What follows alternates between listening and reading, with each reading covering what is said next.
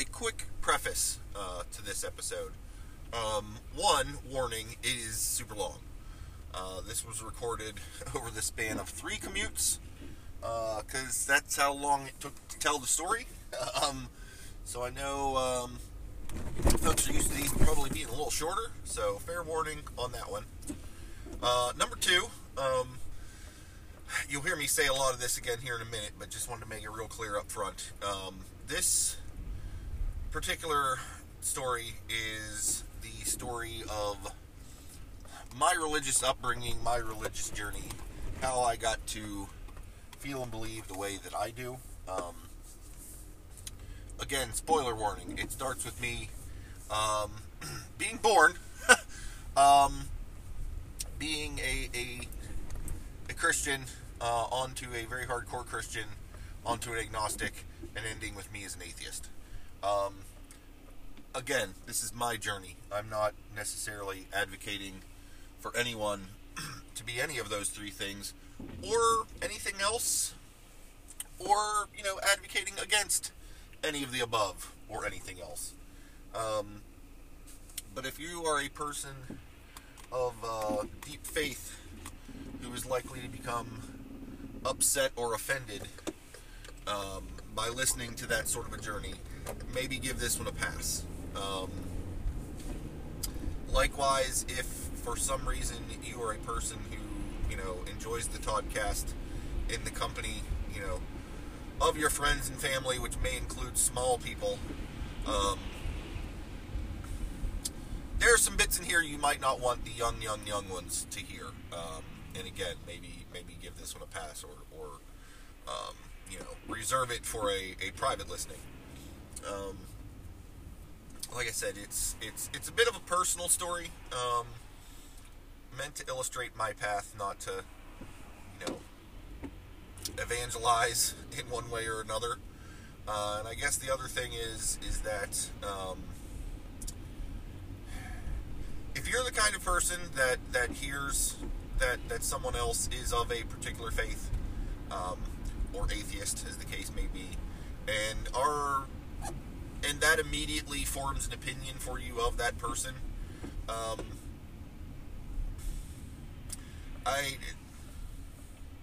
that's not cool, I guess. There's more to people than a single dimension of their religion, or their skin color, or their, sexuality, or whatever. And I really hope that, you if you're listening to this, you're listening to this in the nature in which it was intended.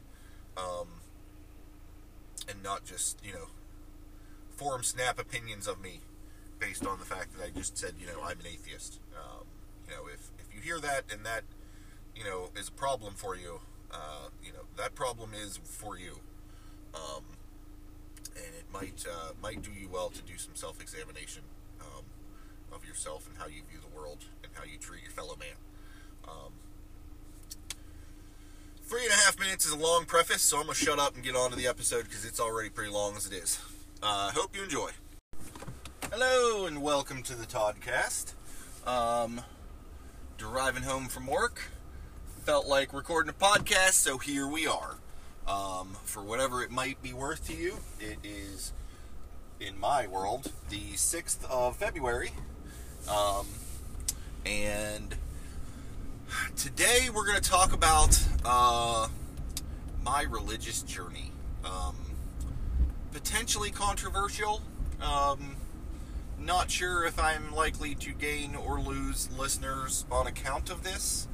I leave that to you. This is a topic that I've kind of wanted to talk about for some time now, and have been kind of putting it off, just because it is something of a sensitive topic, and I know that it can be controversial, but I've decided that I'm just going to go ahead and do it, and we'll see where it goes and what the feedback is, and so on and so forth. My intention here is to kind of talk through, my religious journey through life, how I got to be where I am today. You know, my upbringing as regards to faith, you know, the choices I've made, the education that I've gotten, and so forth. And so, you know, this is not going to be a discussion of religion in the general sense, sort of touting one over the other as superior or inferior or what have you.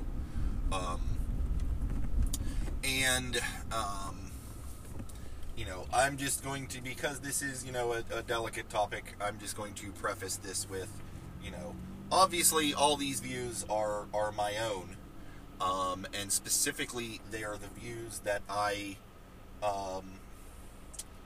the views and beliefs that I hold to for myself. I am not advocating for anyone who has their own faith to necessarily change their thoughts and opinions and feelings based on what I'm saying. I mean, if that ends up happening, that's your choice. That's on you. But this is not meant as some sort of, you know, evangelizing my views to try and convert people sort of thing. It's just a here's how I got to be this way.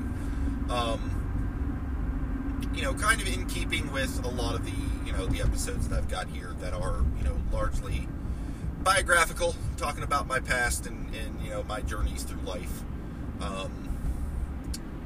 Religion has been a pretty big component of that throughout my life, and it wouldn't be a complete telling if I didn't you know, broach this topic on, you know, to some degree or another. So I'm just going to go ahead and do that. As I often do in these, I'm going to attempt to go chronologically, start at the beginning and work my way to present day. Again, as I often do, I'm sure I'll bounce around a little bit and cut back and forward and have a bunch of side tangents. But by now, you guys should all be used to that. So we'll start at the beginning.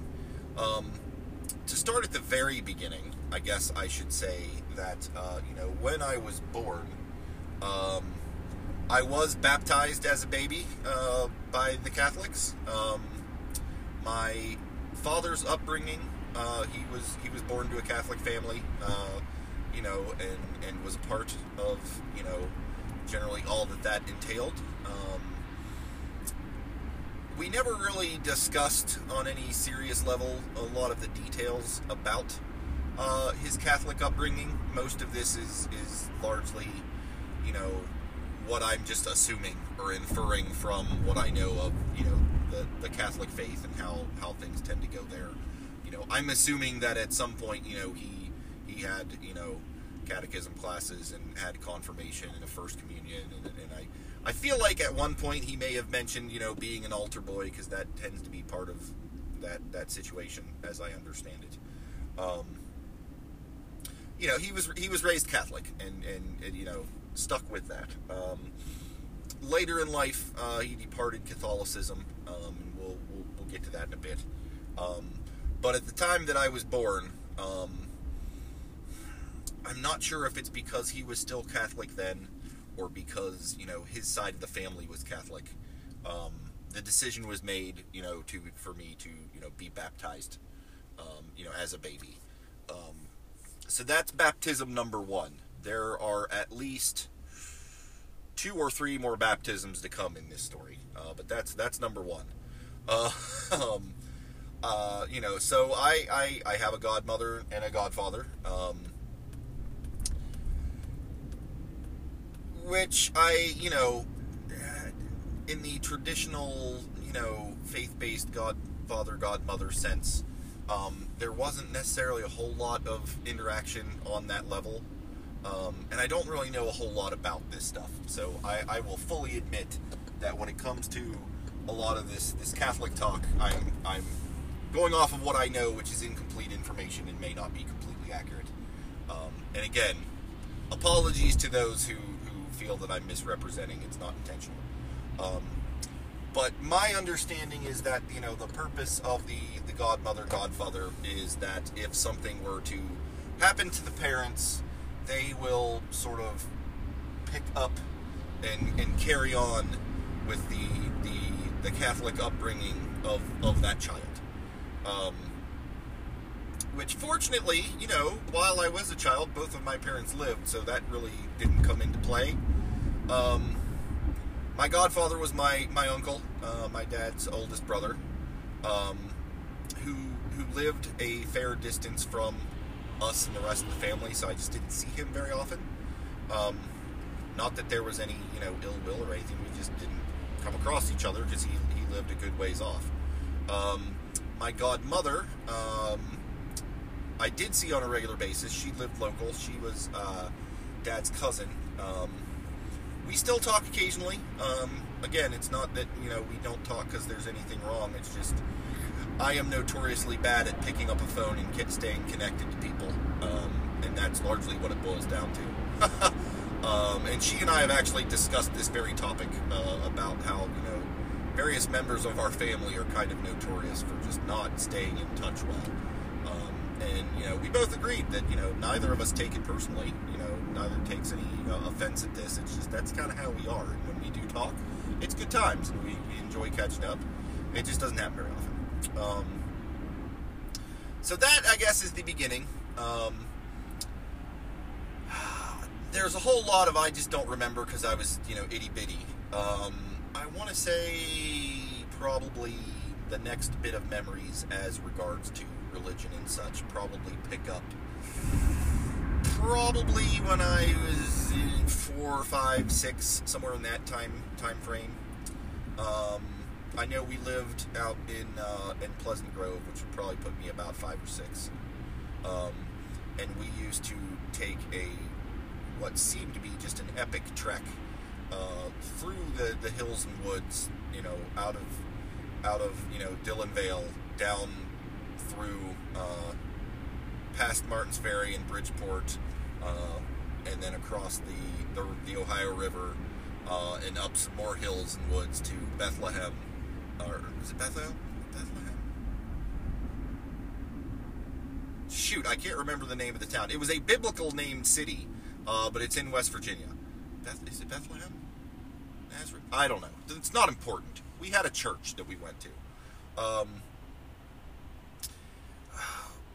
think Bethlehem something of God. I can't remember the name of the church. It's not super important. I guess the key points here are that it was not Catholic. So at some point between my baptism and us starting to go to church as a family on a regular basis, Catholicism sort of dropped out of the equation. It was, it is a Protestant Christian church. Again, I was very young. I can't get into the specifics of what particular sect it is. It wasn't one of the big names in Protestantism. It wasn't, we weren't Baptists or Presbyterians or something like that. It was, for lack of a better word, sort of a generic Christianity sort of church. And like I said, every Sunday we would get up early in the morning and go on what must have been like an hour ride through the woods and so forth to get there. For Sunday service, after Sunday service, we would, go to one of the grandparents' houses to hang out, and then, eventually would go back home. Long story short, our Sundays, were consumed. As a young person, when I started school and we had a weekend, I really only had one day of the weekend to enjoy because we were getting up really early on Sunday, and most of the good playtime time frame was consumed by being at church or in transit or at grandparents or transit again.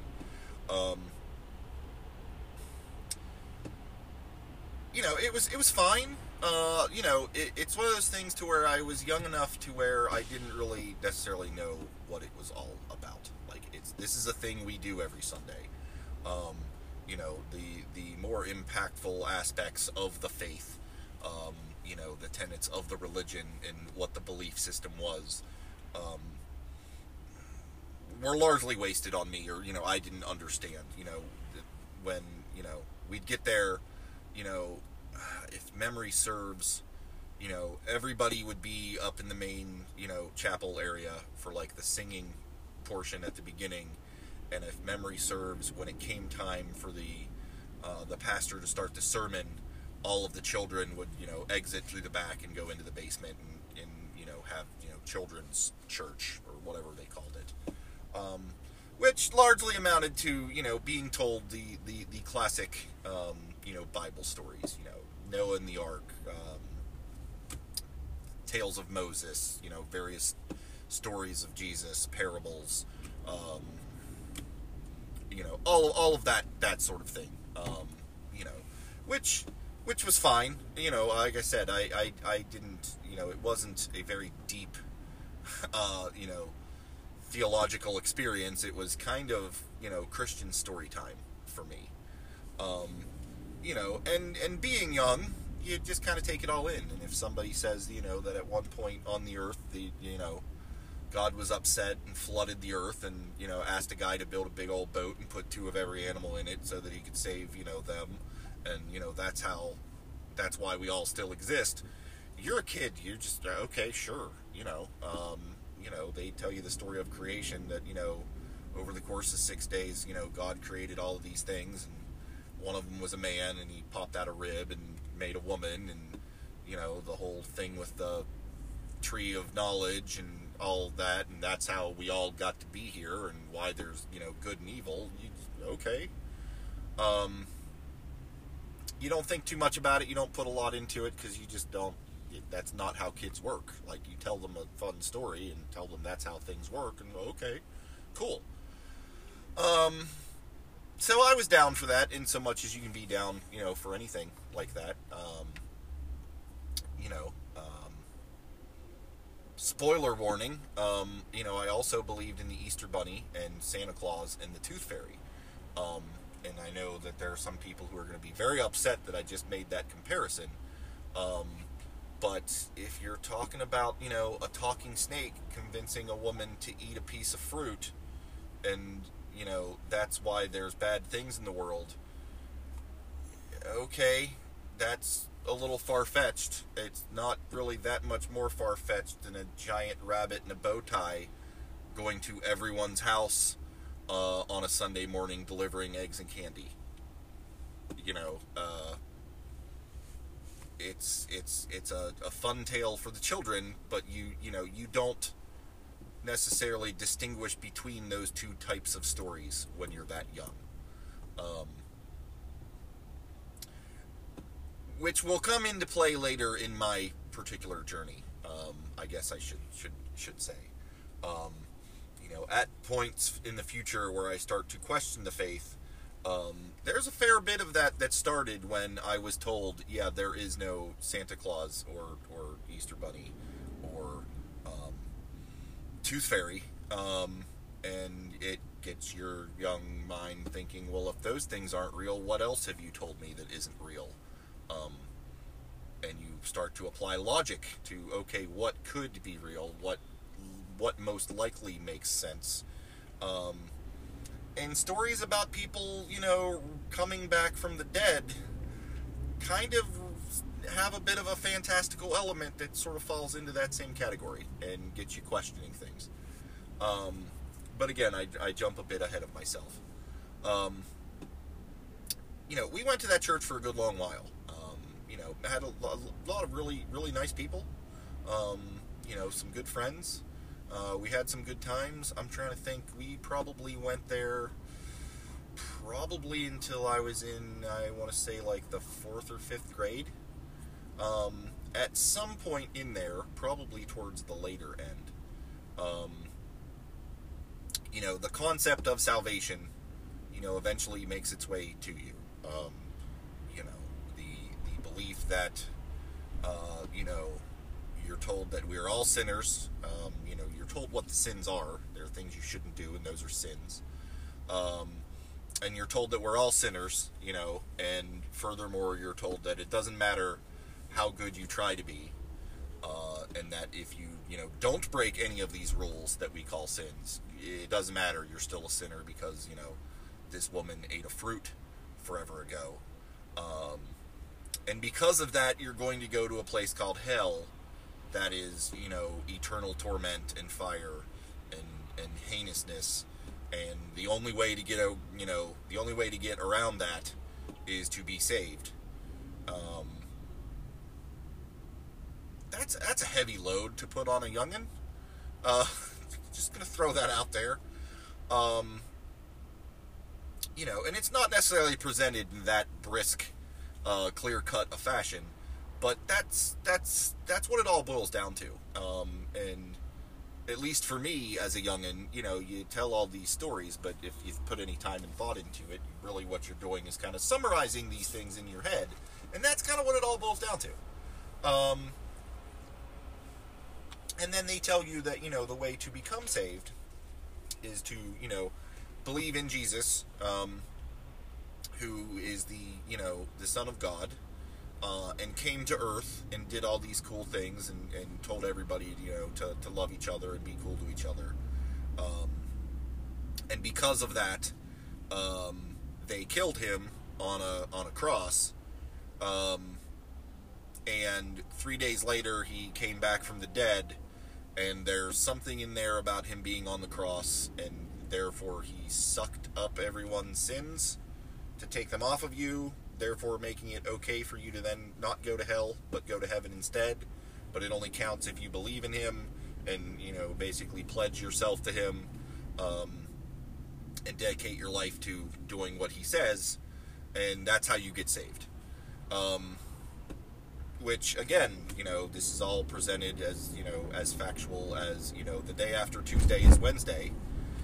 And as a young person, you're like, okay, cool, well, apparently that's what I need to do. I need to believe that that's the thing and, get saved. And in that kind of church, they tell this story, they have an altar call where you come up and, the preacher prays over you and you, say, I don't want to be a sinner, I want Jesus in my heart. And bing, bang, boom, you, my friend, are saved. And it's on you to hold up your end of the deal by being good, and so forth. And so that's sort of stage one. Like I said, I can't remember exactly when that happened for me the first time. I was a child. I was absolutely a child. I'm thinking single-digit years when that happened. So there's that. Stage two of the Christianity I was raised in, then is baptism. Particularly in the particular shoot of Christianity I was raised in. Step one is get saved. Step two is baptism. And when they're talking about baptism, for my particular group, the folks that the church we went to didn't believe in baptizing babies. That wasn't a thing. It's a thing. You've got to be old enough to know what you're doing for it to count. So me already having been baptized as a baby did not get me any credit in this system. But you got to be saved, and then you need to be baptized. And it's like, okay, what's the deal, with baptism? Okay, I get into a body of water and we pray and you dunk me, and that does what? That I don't already have from being saved. And I don't remember the specific sort of breakdown that they gave me. It was, a whole explanation as to, why that is, and the precedent set in the Bible, why that was important, and so forth. But it all kind of boiled down to sort of the idea that, okay, it's good that you're saved, but getting baptized really shows that you mean it, is kind of how it was presented to me. And again, I want to say probably when that happened, I might have been like 10 or 11, first go round. And, already considering myself saved, or born again, as it's called, well, I've already, committed to this, so of course I mean it, sure, It probably didn't hurt that this particular church, when they did baptisms, they typically did it during the church's summer picnic, which took place at one of the people, who go to the church. I can't remember the term, if it's like deacon or brother or something. It wasn't like an official position, but it was somebody who was, been at the church and was kind of important, but not yet the pastor.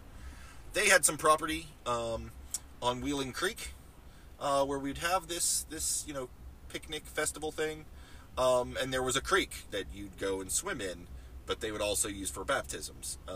And so, the plan was, hey, during the next thing, do you want to be baptized? And we'll all talk about this, and then, okay, we'll do it while we're there. And, as a youngin', my checklist was, well, I'm already saved, so we got that covered. Well, I'm already going to be at this place. I'm planning on going swimming, so I'm already going to be in the water. And this just says that I'm serious. Yeah, let's do this baptism, And at the time, I say this all very flippantly, 40 or 30, 40 years later. At the time, it meant something to me. It meant something to me in a way that, I don't know that I fully understood why it meant something, but it just did. So I got baptized. That's baptism number 2. Depending on, what particular branch of Christianity you fall into, there is a potential step 3, which is, involves the Holy Spirit, being filled with the Holy Ghost. Generally speaking, that's your more Pentecostal variations of Christianity. And being filled with the Holy Ghost, how do I put this to a person who doesn't already know? Is said to confer certain powers upon the person, is probably the most D&D way for me to say it. Like, if you're filled with the Holy Ghost, you can speak in tongues, or if somebody else is speaking in tongues, you understand it. Or you're able to, lay hands on people to heal them, faith healer style. Like, there's stuff like that comes with it. And that's the step 3, accepting the Holy Ghost into you. It's sort of the trifecta of Christian accomplishment, leveling up. I don't know what you want to call it. Again, that comes in later in my story. But just since I'm talking about the 3 steps here, I figured I'd throw that out there. So I get baptized, like I said, I was like 10 or 11. And at some point, for reasons that are unclear to me now, because I never really thought too much about it at the time and never thought to ask and get any clarification on it, we changed churches, which is a thing that sometimes happens. People will go to, a different church. There was a thing where, you would sometimes visit other churches just to kind of, I guess, see how they were, whatever. Or if somebody who went to your church went to another church, they'd be like, hey, why don't you come, visit and see our church, and you just go there for a week, for a Sunday, and then go back to your normal church. We had some friends who moved officially to a different church, and they had us come visit, and at some point later, we ended up going to that church too. Like I said, I don't know the rationale. I do know that it was closer to home, and the journey was not quite so arduous, which was, kind of a plus for me. But we changed churches. It was what was it? It was the Bridgeport Church of God, I want to say. And don't ask me what the distinction is between, the quote Church of God specific brand of the Christian faith. But there were some subtle differences in some of the finer points of the belief system, such that Church of God was essentially the denomination for those folk. Again, it was fine. It was good times. I was getting into, my adolescence there. There were, some kids there that were my age that we hung out. Again, typically, I think it's at that point where we started doing Sunday school. And again, for those who may not be familiar, Sunday school for us was you show up to church extra early, and they have like classes, in small groups, generally age-based. And then when that was done, that's when actual church happened. So kind of a double dose of church, a couple different variations there. again, aside from losing a morning to sleep in, it didn't really bother me. I was cool with it. Like I said, I had friends and people, and again, it was showing up, and they'd tell Bible stories and morality tales, and here's what you should do, here's what you shouldn't do, type stuff, which was fine. Having been a part of this for several years, I was familiar with the basics of what is right, what is wrong, what is generally in the Bible and the stories there, and how you should follow that example, sort of a deal. And then for church, you'd go up in the main chapel area, and there would be singing and then some prayer, and then a preacher would give the sermon, and maybe I think at the tail end there might be another song or two, and then you all break for the day, which again was fine. I did it could be a little boring in the actual church sermons because you're a young person, you're not real keen on sitting still, period. And while you're not opposed to anything the dude's saying, various preachers come in various levels of dull to exciting. And again, nothing against the pastor, but he wasn't telling me stories about Star Wars. He wasn't reenacting grand battles from Masters of the Universe. He was talking about how we should all be good people, and it's a good notion, but it's kind of boring when you're 12. So I'm sitting there drawing robots fighting each other in the pew on the back of the church bulletin or whatever. At a certain point there, I was old enough, and my younger siblings were old enough. The church had a nursery. It had a little room away from the chapel that you could go take your kids to, so they weren't screaming and hollering and disrupting everyone's church service. That, on a good day, I'd be like, hey, I'm going to take, Crystal and Eric back to the nursery, and I'll watch them. And they had, speakers back in the nursery, so you could hear the message, so you weren't missing anything. But at my age, that just meant, okay, cool, that's happening in the background, I'm not paying attention, I can play with toys and hang out with my, kid brother and sister, and not have to sit in one place. And that worked out well. Over the course of the next couple of years, I became part of the youth group.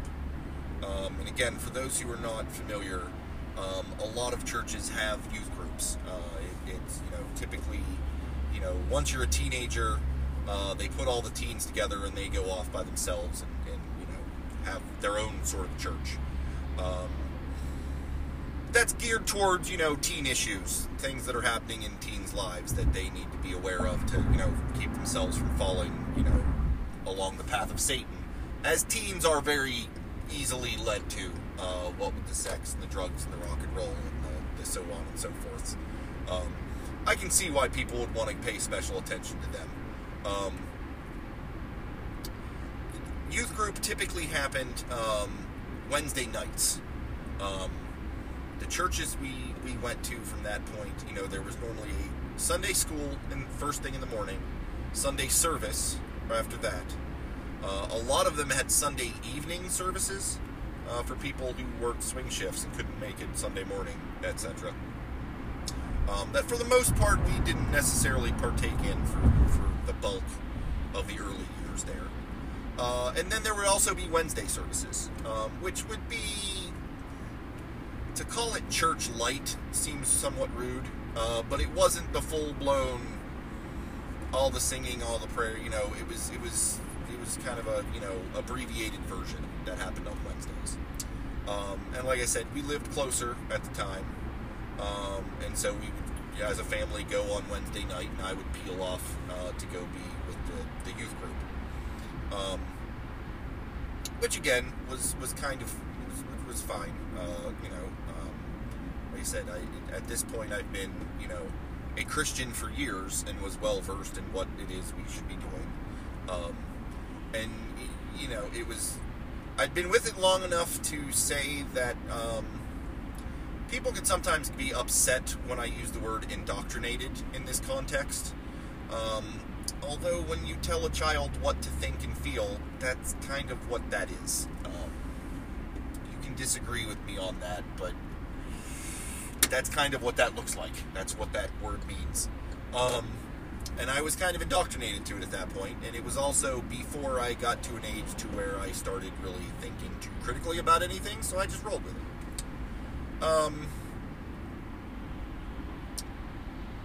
At some point in there, like I said, I got the news broken to me that a lot of the things that I was told were real were not. I.e. Santa, Easter Bunny, Tooth Fairy, etc. And as you get to the point to where you start to, examine things and think about things, you're like, well, what else may or may not be real? And so, there were doubts, which of course, everyone that I talked to from the church just told me, that's Satan trying to tempt you away from, the side of the Lord. You need to, suppress that. You need to rebuke that. The Bible is the truth. What stories you were told about, fictitious holiday supernatural beings is not the same thing as what we've been teaching you all these years. And if you, disagree, that's just the devil, and you need to not listen to the devil or you'll go to hell. Which is, in retrospect, is a very odd way of self-reinforcing your beliefs, and would eventually culminate in one of the reasons why I said, yeah, I'm done here. But again, I'm getting perhaps a bit ahead of myself. But there were doubts. Over the next few years, we ended up switching churches again. We moved to a different, to downtown Martins Ferry. And we also changed churches to the Trinity Assembly of God. The Assemblies of God churches are Pentecostal. As I mentioned earlier, one of the pretty serious emphases to their particular brand of the faith is a fondness for the Holy Spirit, the Holy Ghost. They believe in God. They believe, Him as the Father. They believe in Jesus as God's Son. But they really embrace the whole Trinity, the whole triumvirate of, Father, Son, Holy Ghost, by grasping onto the Holy Ghost aspect there.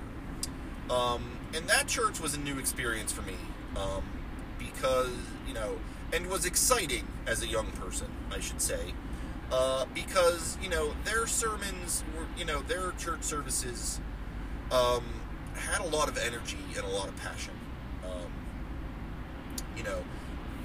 This was a church that you would go to, and there, is a drum set up on, the stage, and a guitarist, and half the people in the congregation had their own tambourines. We didn't sing books out of the hymnal. We had an overhead projector. They would throw lyrics up for those who needed it. Most of the people knew the songs, and they were, peppy, happy, very, very happening kind of songs for church songs. It's not these slow, droning organ music that most people think of when they think of church songs coming out of the hymnal. This was more like, I'm not going to say rock and roll, but some up-tempo folk songs that were all about Jesus and being saved and the Holy Ghost and isn't God wonderful and so on and so forth. I am not going to sing any of them to you. I could, because so many of them were pretty straightforward, and I participated again for years, but I'm not going to do that to you folks. But that's a neat energy when you're young. And,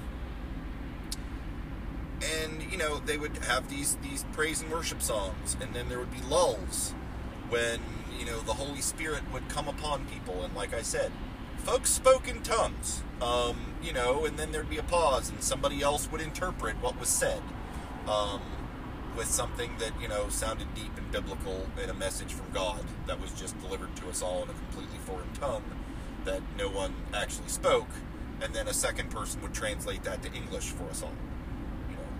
Again, as an older person in retrospect, I'm like, well, why didn't God just say that in English for all of us in the first place? Why go through the rigmarole of the tongues? But again, I'm getting ahead of myself. So that was, exciting. When the preacher, would go to deliver his message, it's not some guy behind, a lectern, reading from prepared notes, this scripture, and this is what this scripture means, and da-da-da. It was a dude with a handheld mic out and about on the floor, talking about God, and this is what Jesus wants for you, and all kinds of energy. Picture, your energetic car salesman from a TV ad. Take away all the car stuff, put in a bunch of Christianity, and that's the kind of energy and juice you got from that. And like I said, as a young person, that's kind of exciting. It was definitely a change of pace from the boring situation we had previously. Add to that, again, when we switched over, we kind of went full bore. We showed up for Sunday school. We stuck around for Sunday service. I think at that point, or at least not too far after that, we went to the Sunday evening ones because it was, again, real close to home and you could do it. Every Wednesday we were there. It seemed like every time the doors were open for a thing, we were there. And in the beginning, I was all down for all of that. The youth group at this church, again, the youth pastor was a young man with a lot of passion for what he was doing, and made sure that, the stuff we were talking about was relevant to us as teens, but also fun, and interesting, and we, had various outings and stuff. And at this point, I had points of doubt. I don't know that I would go so far as to say, I'd completely fallen out of the faith, which for reference they refer to as backsliding. I don't know that at this stage I'd gone quite that far, but there were points where I was less Christian, less saved than I had been previously. When we got to this church, it kind of reignited things for me, and I got serious. When I was in the 7th grade, one of the guys I went to school with was also a Christian. He went to a different church, but we both, we had a bunch of stuff in common. We liked to hang out. We liked to, run around like crazy people, ride our bikes, play video games, set things on fire, whatever. But we also had, the Christian faith in common. And it's not like we'd get together, the two of us, and have our own little Bible study, but it was something we had in common. We kind of, kept ourselves in check, morally, and kind of reinforced each other's, thoughts and beliefs, in that way. When I was in the 8th grade, still was hanging out with this dude, and was very heavily involved in the church. At some point in there, I want to say I got baptism number 3 at the new church.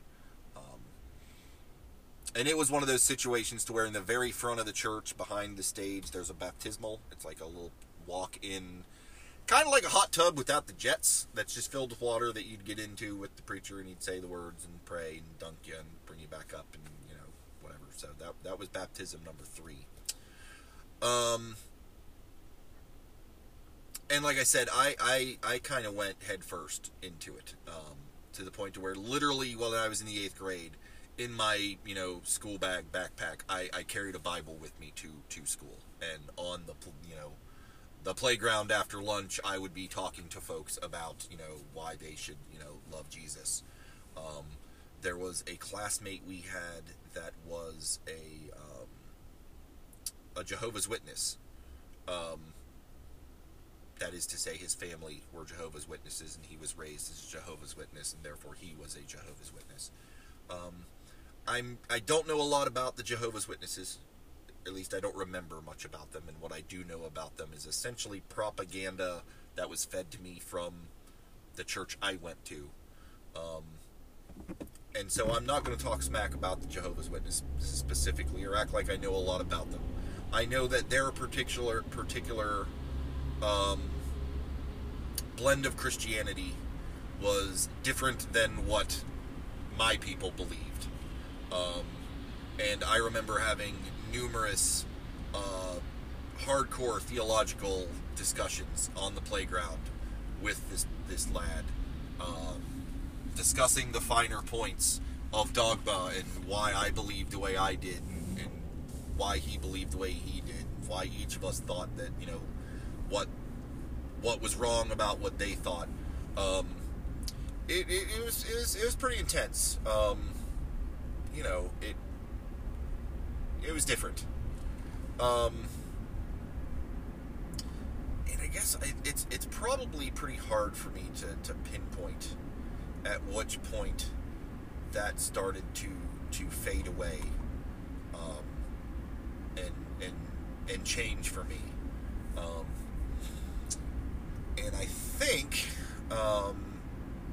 that at this point in this story, I'm probably about halfway through, and I'm about home. So we're going to call this part 1. I'm going to pause the recording, and we will come back for part 2 at some point in the future, so I don't end up in some weird awkward spot. So, talk to you again here in a second. So at this point in the story, it is, let's see, I would probably be 13 or 14.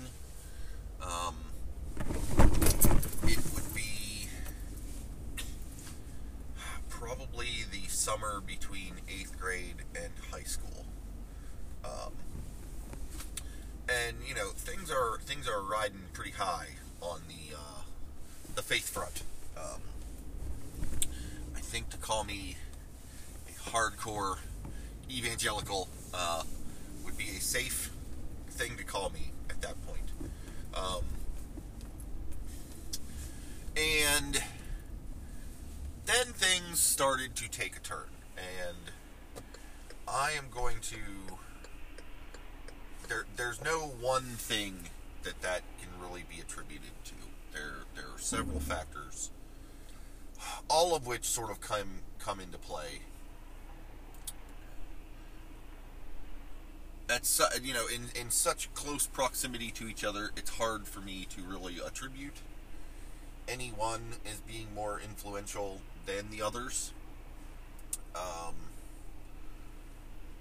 Although I guess depending on who you talk to, certain things will be pointed out more so than others,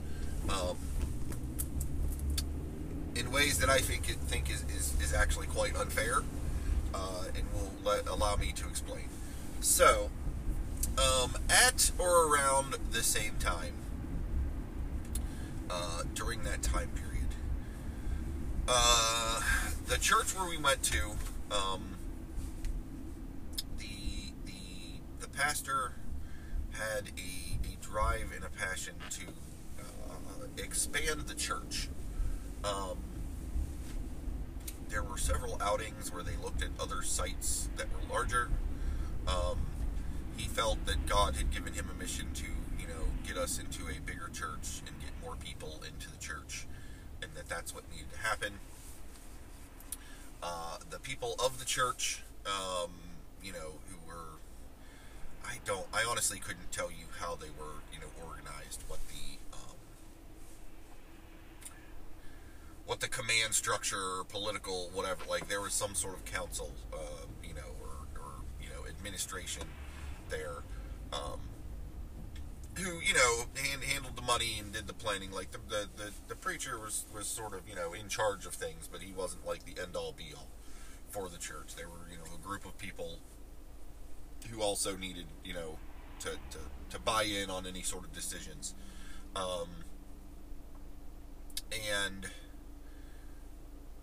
again, I wasn't paying that close of attention, so I don't know the specific reasons, but the point of the story is that they were not as fired up about spending a bunch of money and moving locations and so on and so forth, which ultimately led to Pastor Bill deciding that, you know, in order for him to fulfill God's duties, he needed to, you know, go elsewhere. He needed to, you know, go to I think to like a different state, to a different church, to expand God's presence there, since he couldn't do it with the church that we were all at. I think is kind of how that all boiled down. And so he left.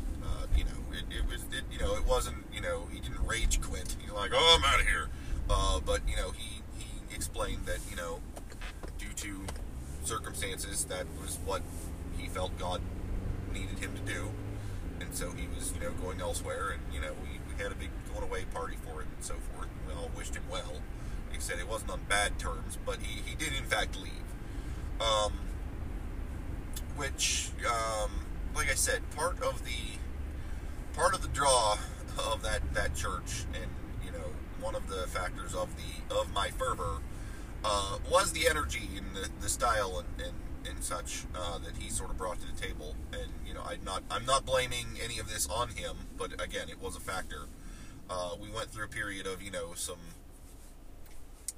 I don't know what you call a substitute teacher equivalent for the pastor of your church, but that sort of a thing. Various guest preachers, and what we ended up with was to say he was an old man makes me sound ageist, and like that was the problem, and that wasn't it. It's just a descriptor. He was an old man. His wife was an old woman. They had no children. They had come from some sort of youth ministry that specifically was focused on problem children, and by problem children I mean substance abuse issues and that sort of thing, which people felt it was a good thing, because we had a lot of youth in our youth group, and like I said, over the period of time after all the things I'm about to mention happened, a lot of us started to fall away from the faith and become problem children ourselves. So I want to say it was probably months before we finally got the new official permanent preacher. And like I said, he and his wife worked with problem children, and we were vastly finding ourselves to be problem children, so they thought it was a good idea, which looked good on paper, but in practice he was not the energetic, driven, exciting kind of preacher. It kind of fell more towards the traditional sermons,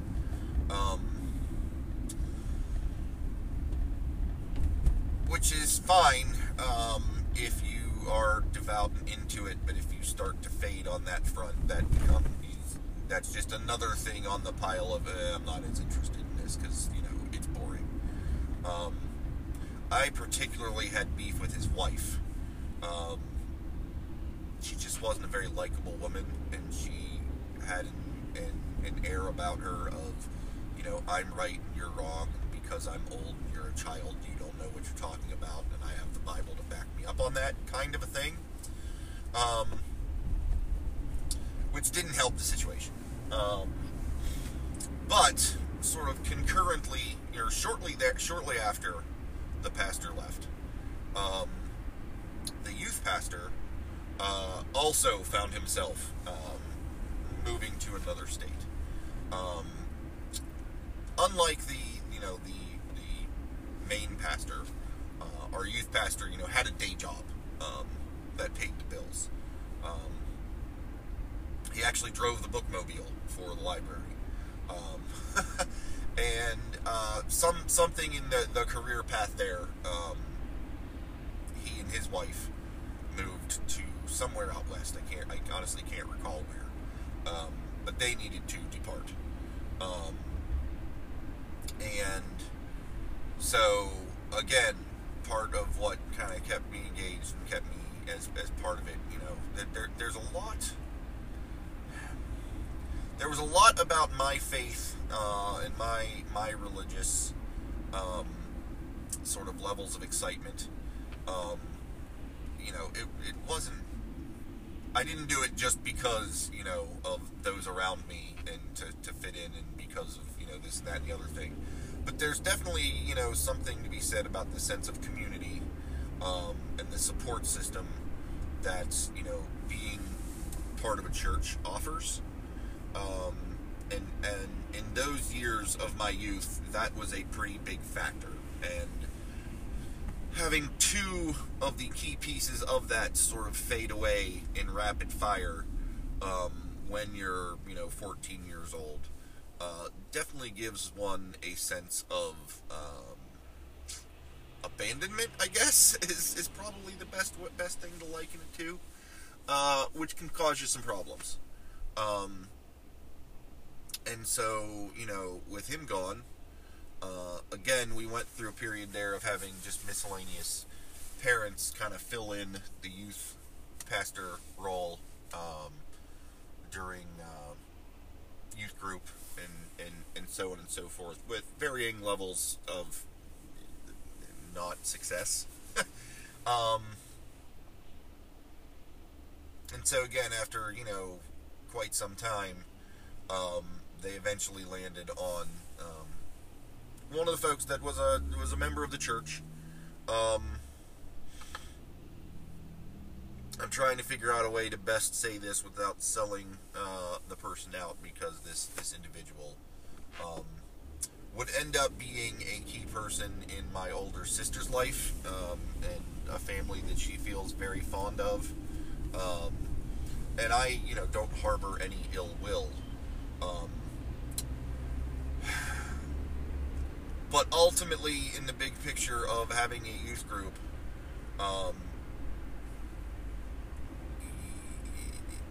it kind of went from a young fella who was filled with excitement and joy, and glee and passion, and was very excited about the Lord, and passed that on, to the youth, and really help them feel the energy and so forth. The needle swung in the other direction rather severely. In that the guy who took that over was a very no-nonsense kind of a guy, as memory serves. There are ways to, get young people to convince them to be, respectful, and to, chill out, and to follow the rules. Especially if they're already, religious and understand that that's really what they should be doing, but, you're young and full of, hormones and energy, and so you're just a little spazzy. There are ways to harness that to get the youngins to calm down, so that you can, talk to them for a little bit and have youth group, that the previous youth pastor had sort of mastered, whereas the new one's plan was to sort of look at you with a stern face and say, you need to be respectful, you need to calm down, very no-nonsense, which does not play well with that audience. Like, yeah, we hear what you're saying, but you're kind of condescending and being a bit of a jerk about it, and I'm not really into that, so I'm gonna, be an insubordinate teen and not listen to you, which then feeds into more waving of the finger, and it sort of turns into a downward spiral, sort of, feeding upon itself sort of situation. Especially when those children are slowly, losing their faith, and questioning things, and when you don't have, good answers, or, even creative answers, it becomes problematic. So that was sort of factor 2. At or around this time, was the point where I went into high school, which is a factor that cannot be overstated. And I guess to throw a little more background on that, the school system that we had when I was going through, basically, kindergarten through 7th grade was its own school, and it was pretty standard school. Like, there's not a whole lot to get into there.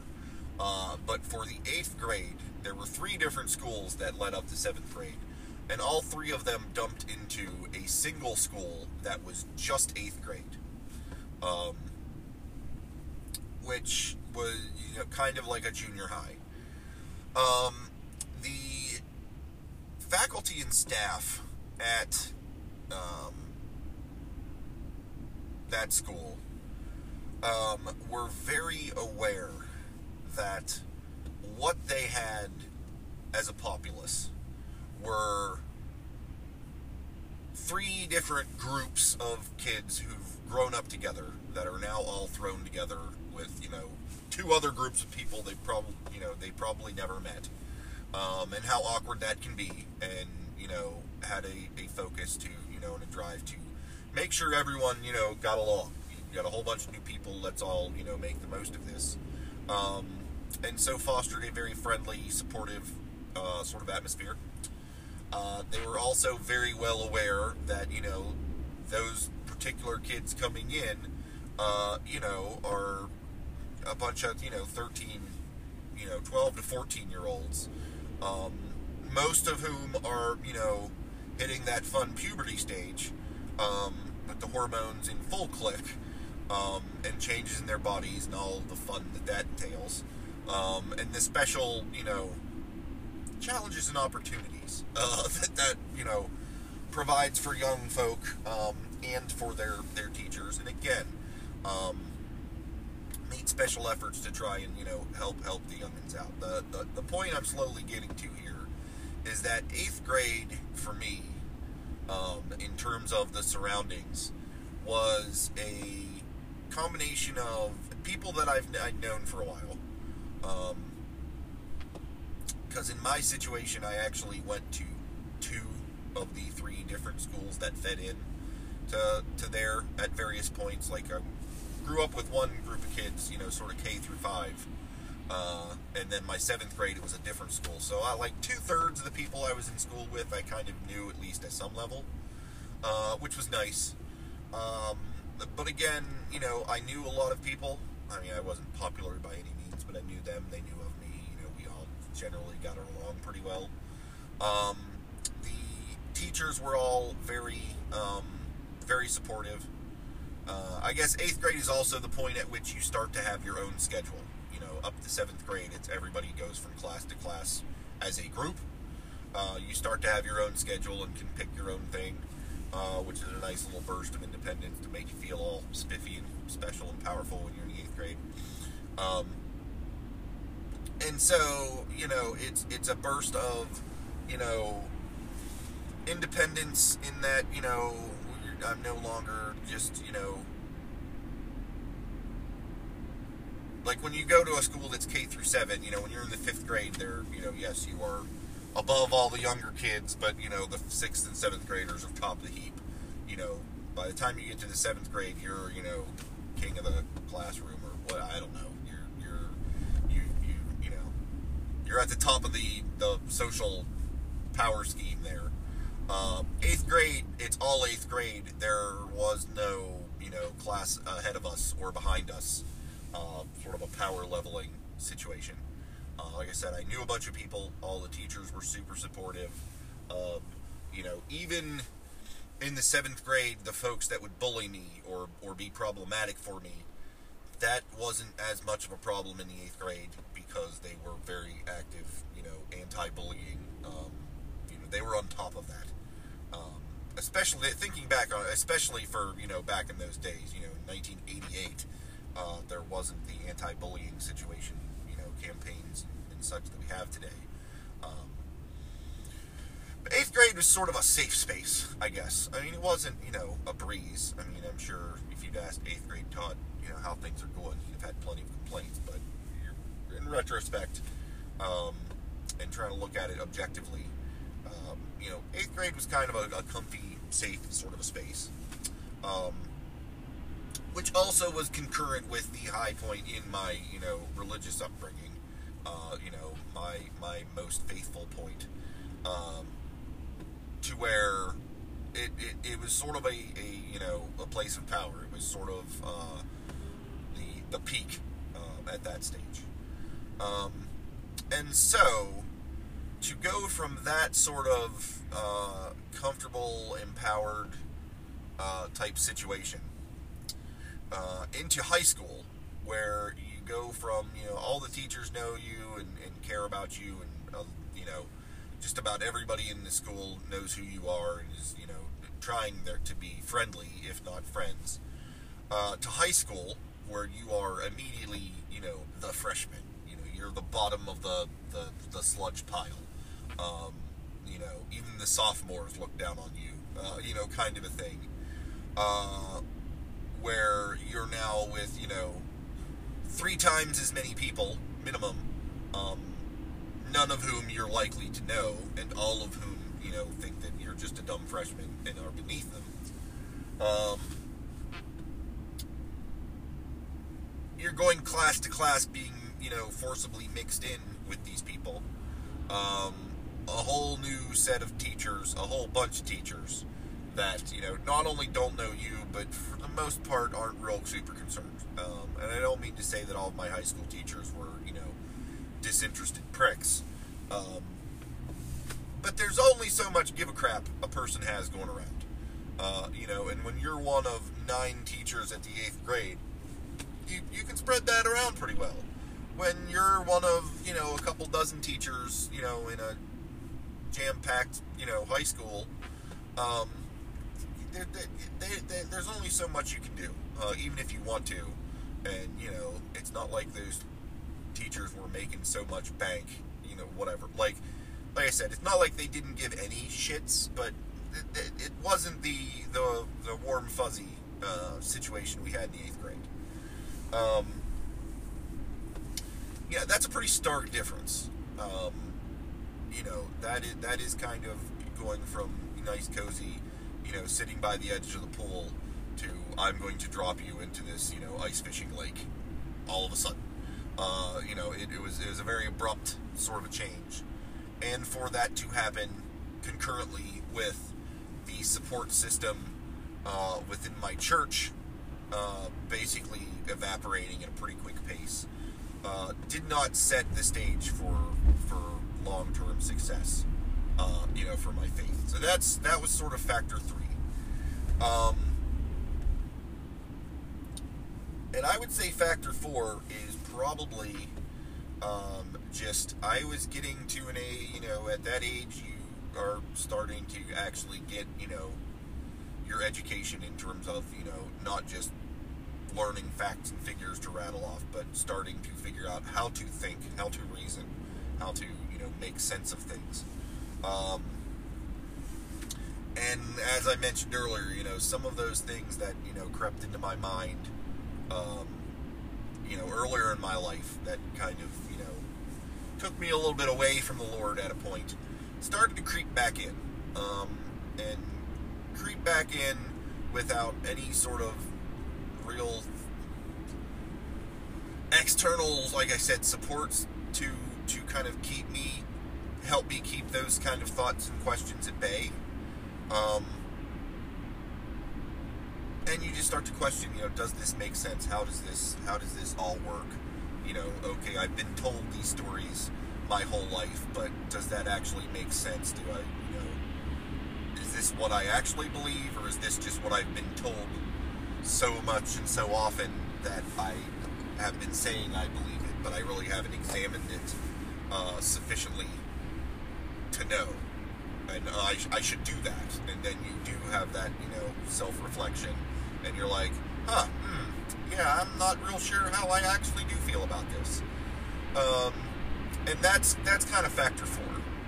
You put all those things together, and what you have is a situation that you're, like I said, you've got a person who is, hurt, confused, and generally being, put in a whole new situation that is, the opposite of the supportive comfort they once had. And then you've got, questions popping up, in their head, and it's not real good for the home team if the home team is the Holy Trinity. Let's just say that. I mentioned a little bit earlier, some other factors that folks would be quick to jump upon, that I feel are not wrong. And there's a reason I didn't list them amongst the four, is because I mean, everything is a factor. Realistically, no one and nothing exists in a vacuum. So for me to say that there's absolutely no impact for the following two things in this equation would be foolish. But they are not anywhere near the impactful pieces as the previous four, and certainly not deciding factors. And what I mean by that is, I'm fairly certain that if you were to make inquiries around, the church or my mom or whatever at the time, they would probably be quick to point out that, oh, it's that Dungeons and Dragons. He started playing Dungeons and Dragons, and it took him away from the Lord. The Satan, has entered him through Dungeons and Dragons. And that is ridiculous nonsense. I get that by virtue of the propaganda you've been told about Dungeons and Dragons, and from your perspective in the story, how you could come to that false conclusion, but that doesn't make it any less wrong. I didn't start playing Dungeons and Dragons until I was on the downswing from, my beliefs already. Like, I had already started to, fade and lose interest and not be, into my Christian faith anymore before I even picked up a set of dice. And also, it's a game. It's sitting around rolling dice, talking to your friends. There are points where I find it a little insulting that anyone who knows me feels that I am so weak-willed and or dumb that reading a couple of game manuals is going to change my whole worldview in and of itself. So, yes, at or around this time, shortly thereafter that time, I did start playing Dungeons and Dragons. But, correlation is not causation. That really doesn't factor into it. And the other piece that I think some folks would probably throw to, which I, again, would disagree with, is, the friends that I hung out with. And, you started hanging out with these people, and that's when things started to, fall apart, and you stopped being a Christian. Again, that's it. There are events that happened at similar times, and I can see how you could draw that false correlation. But again, you also need to keep in mind that, at about the time this happened, I went from hanging out with the guys I hung out with in the 8th grade, because that's who was around, to I was in high school, and there were a whole bunch of other people that I started hanging out with, and not one of the people I hung out with was like, oh man, you need to drop this Jesus nonsense and be a pagan like me. No, they had their, they had their thing, I had my thing. Really, religion didn't come up a whole lot. It's not like we were trying to, convert each other to, agnosticism or anything. But yes, if you're looking at the timeline, there were points where other friends came into the picture, and that does line up with, the point at which I sort of lost my faith. But again, the two don't really factor into each other. And so I would say that by the time my freshman year had ended, I think that I can safely say that at that point I was no longer a Christian. I would put myself at the time pretty firmly down as an agnostic. And in case, you're not familiar with the term agnostic as it relates to, religious faith, for me, it kind of meant, yeah, maybe there's a God. If there is, I don't care. Maybe there isn't. And again, that really doesn't matter to me. I'm more concerned with, my day-to-day life than I am any sort of afterlife or lack thereof. So I'm just not going to put too much time and energy into it, and I don't care. I definitely don't believe in your particular, mythos, your particular, blend of, God, Jesus, Christianity, all of that. I've tried it. It's not working for me. I don't buy into it. Maybe there's some other truth out there, but again, I just don't have the inclination to try and seek that out. I'm good.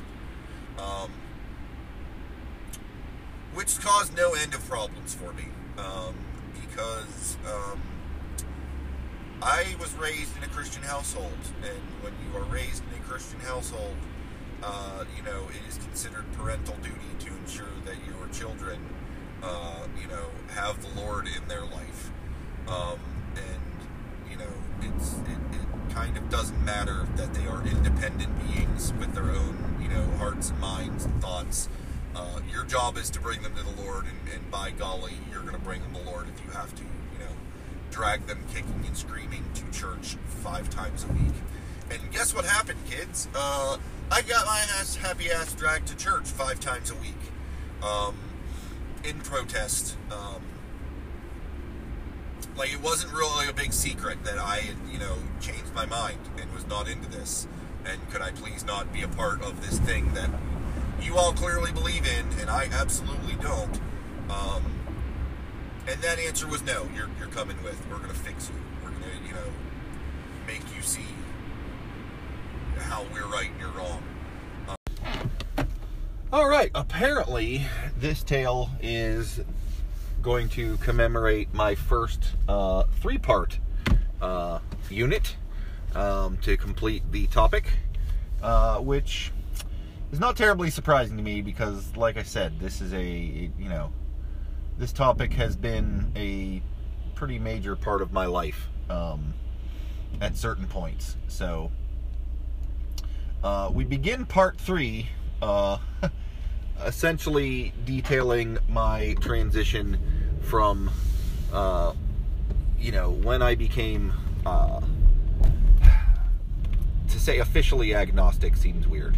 Because there's not like a certificate or something that I have. But when I've gone from what I would consider to be, firmly agnostic onward to the present.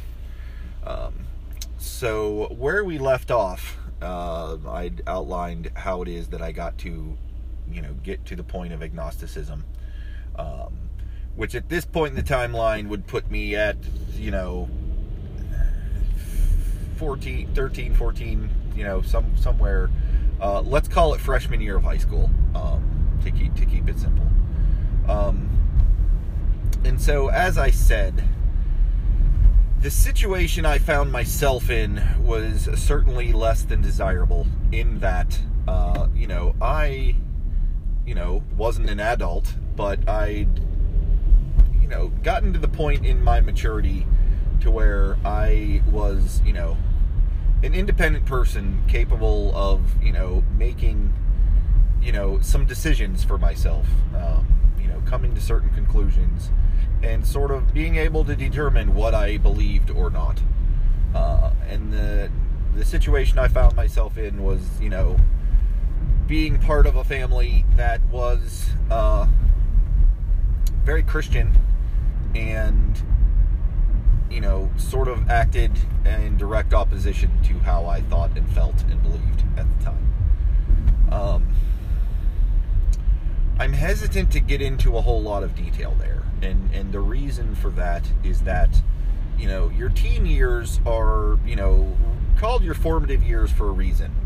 You form a lot of thoughts and opinions and stuff, and the things that happen to you in those years tend to stick with you throughout the rest of your life as, sort of monuments to how you got where you are. There are a lot of milestones there that stick out. And some of the stuff fades with time, petty grudges with, other classmates and, how you really didn't care for this teacher or that. That stuff fades with time and who cares. But other things tend to stick around. Your initial relationships with members of the opposite sex, that tends to have, some impact on you far beyond the time when you've broken up with that person. And, you know, religious faith definitely falls into that category of something that sticks with you, and has a lasting impression. And as such, my fear is that as I relate the next part of the story and talk too much about that time, it is going to come across as very angsty and bitter. To which I will say, at that time, things were absolutely angsty and bitter. Looking back on it now, you know, I have a certain sense of detachment from those events. And I will, you know, precede the following with the statement that a fair bit of, you know, the contention that happened during this time frame, specifically as regards to, you know, religion and going to church and the disagreements that my parents and I had, a fair bit of that focused on, you know, sort of a battle between myself and my mother. And I just, again, want to reiterate that my mom and I are fine. We get along well. You know, a lot of this is in the past, and we acknowledge that, you know, things happened back then that, you know, if we had to do them all over again, we might have handled differently. You know, things were said by, you know, a headstrong teen that, you know, again, I don't know that I would necessarily, you know, continue, you know, do again if I knew then what I knew now, etc. And we, you know, we have a good relationship. You know, the topic of religion these days doesn't come up much because I think she understands where I'm coming from, and whether she doesn't broach the topic out of respect for, you know, my autonomy as an adult, or if it's because she, you know, somehow realizes that it's not going to make any difference. I can't speak to that. I can't speak for her. But it's no longer a going concern. It's no longer a point of contention between the two of us. And like I said, we have a very good, you know, loving, caring, you know, mother-son relationship now. And like I said, as I relate some of this story, you know, digging back into your memories and telling stories about how things were, to me, is kind of a form of time travel. You not only recall, you know, the events as they occurred, but it also stirs up, you know, those emotions, those feelings, the you know, what you had going through your mind at that time. And even if you've changed as a person or your outlook has shifted, there's a part of you that goes back and reassumes that sort of way of thinking, that posture, the emotions that come with that. And like I said, my fear is that by retelling these stories, I'm going to evoke those sorts of thoughts and feelings and give the false impression that I'm still, you know, really mad and upset and bitter and resentful for those events as they took place. And again, I just want to sort of put it out there that that's not the case. So, prefaces and disclaimers aside, let's resume, you know, sort of where we left off.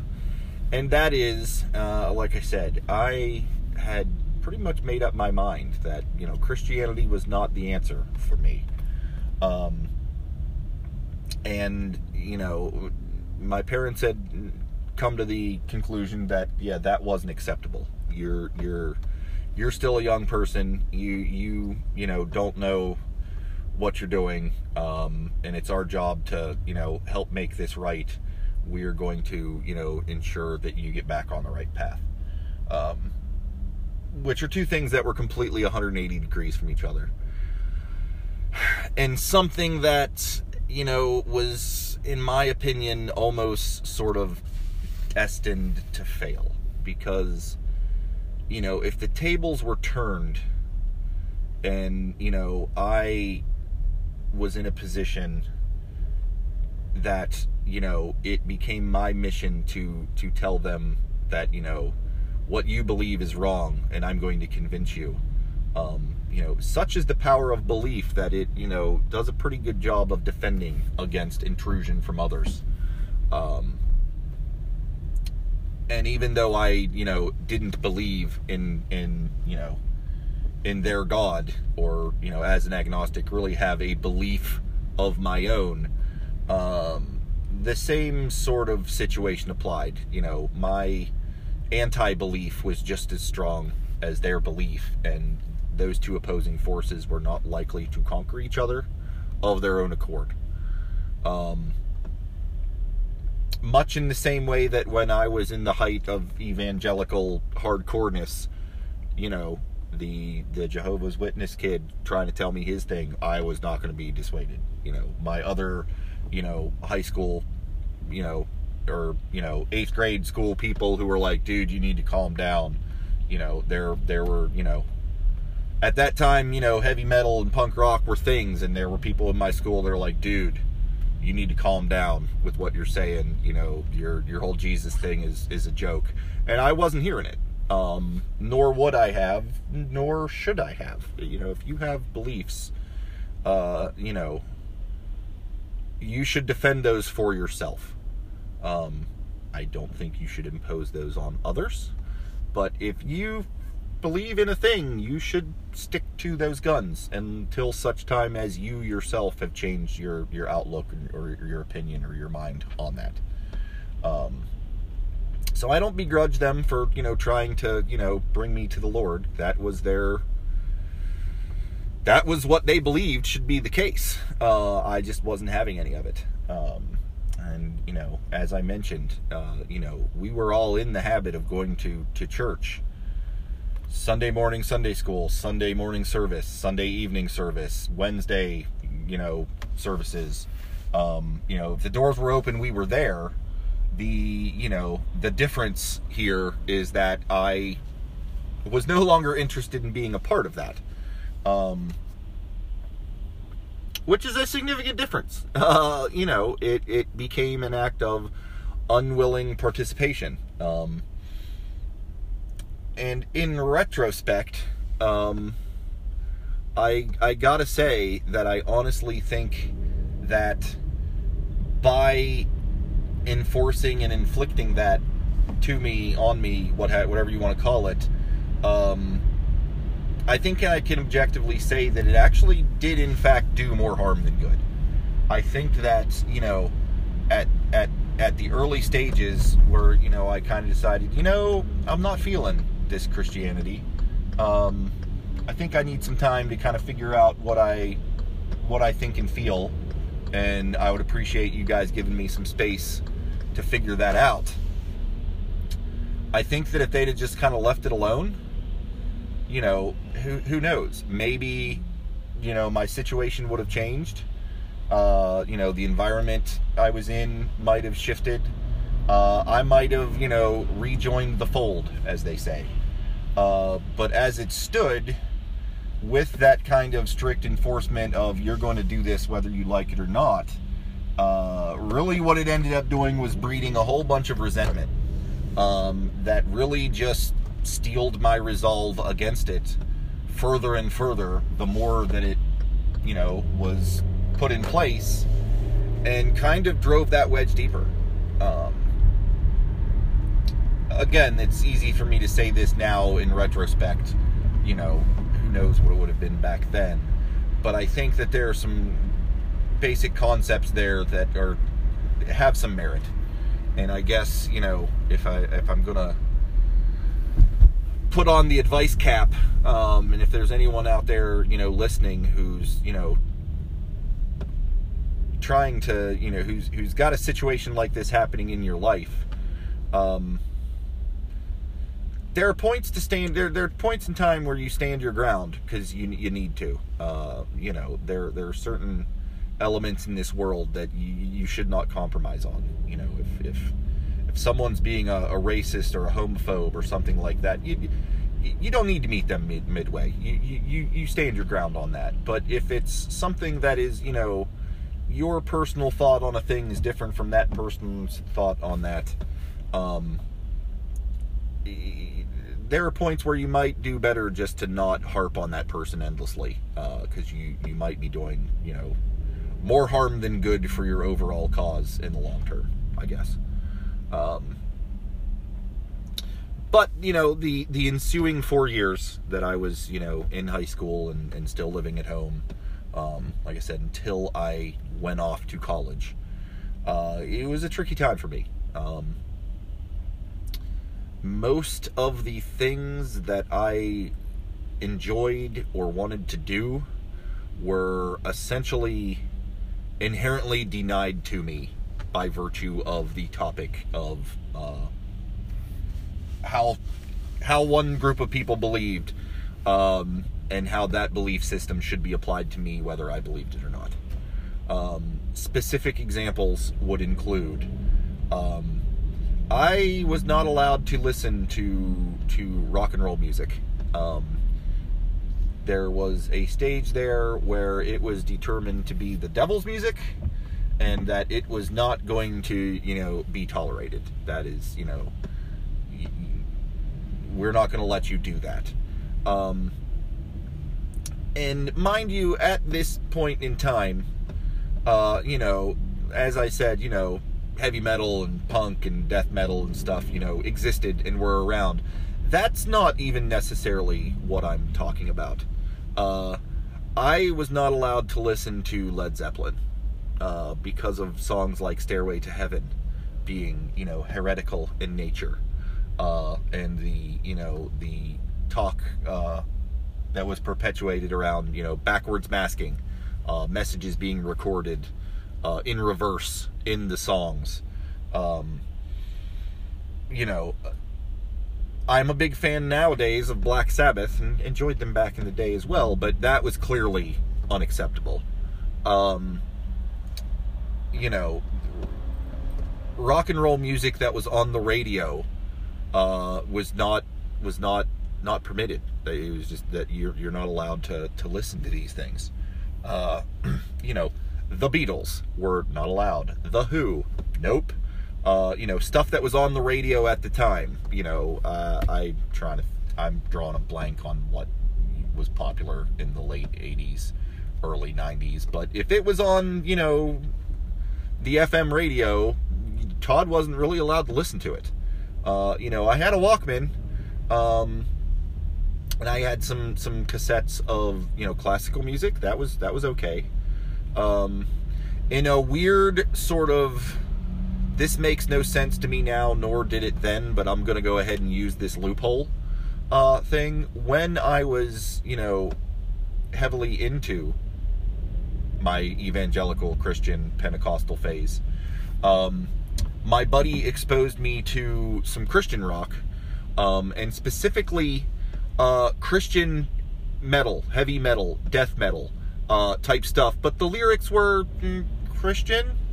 If you looked at the liner notes, they were about Jesus, and I'm going to ruin my voice and probably cough, and I apologize for that, but to listen to it, it was the death metal of, with heavy riffs and so, you couldn't make out the words.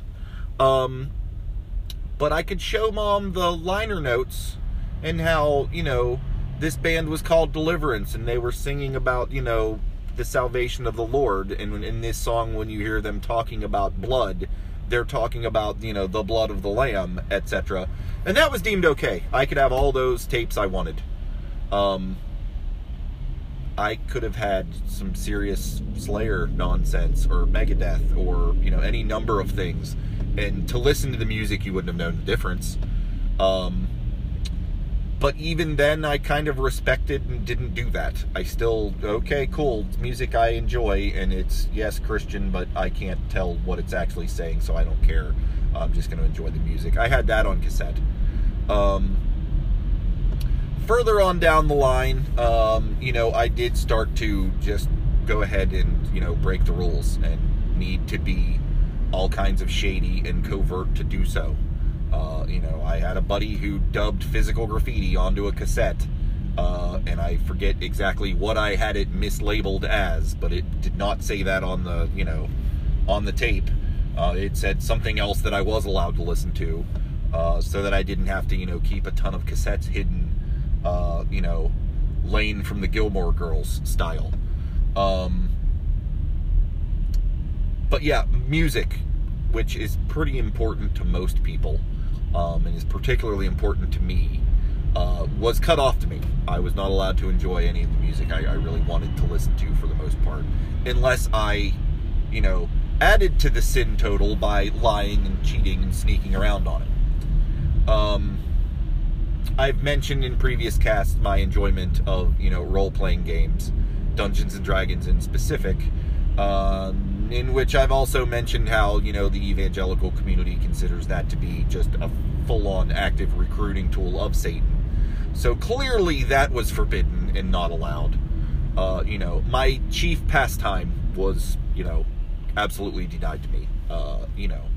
If you spend, you learn how to swim and decide, hey, I'm good at this, and become a champion swimmer, and then have someone say you're not allowed to be anywhere near a pool ever again. Kind of rains on your parade a little. That sort of a thing. There were friends I was not allowed to hang out with because, not that they were evil, not that they were, tattooed with pentagrams, or, we're always talking about, boy, worshiping Satan sure is some fun, but just people that, they don't go to church, so you're not allowed to hang out with them.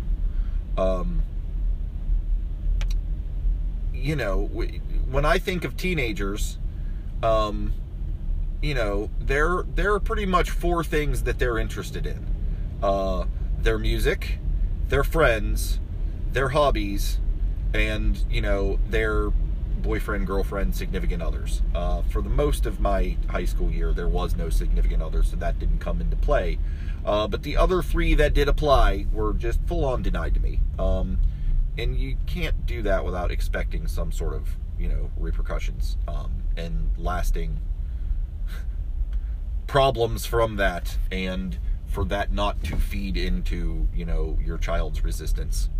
Again, if, as an adult, I think about, well, if I were in their position and, my kid was doing something like that, how would I react? How would I think differently about that now as an adult as I did when I was a youngster? And clearly on the religious front, I now have different opinions, than my parents did at the time, and that's not necessarily a fair comparison. That said, if we're going with a full 180 reversal, and one of the girls were to look at me and said, I've become saved, and I want to, go to church as often as possible, and I want to, become heavily involved in the faith, I don't share your thoughts and your beliefs there, but you're able to make your own decisions, and I'm not going to, keep you from going to church because I'm, an atheist. That's your call at this point. I wouldn't have handled that the same way. If all they wanted to listen to was, Christian music, okay, cool. I don't want to hear it, so don't play it around me.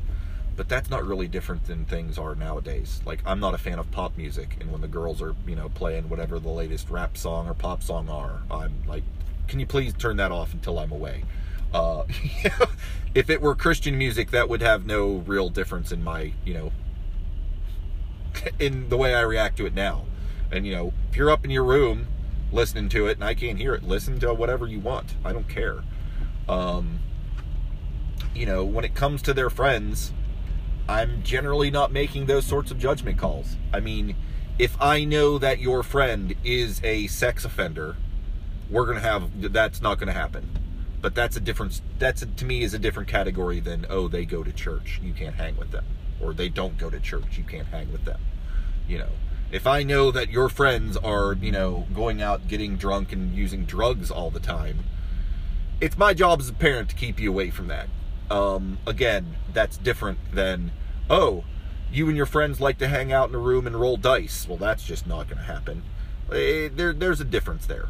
And I don't know that I would follow most of the same principles that my parents applied to me. in terms of how to handle that situation. That's pretty much about all I'm going to say about that time frame. There's really not much more to say. It's not like I really moved the needle one way or the other as far as my actual faith was concerned. Kind of once I decided I was done with Christianity, and kind of decided that, agnosticism is kind of where I fall in. I just don't care one way or the other.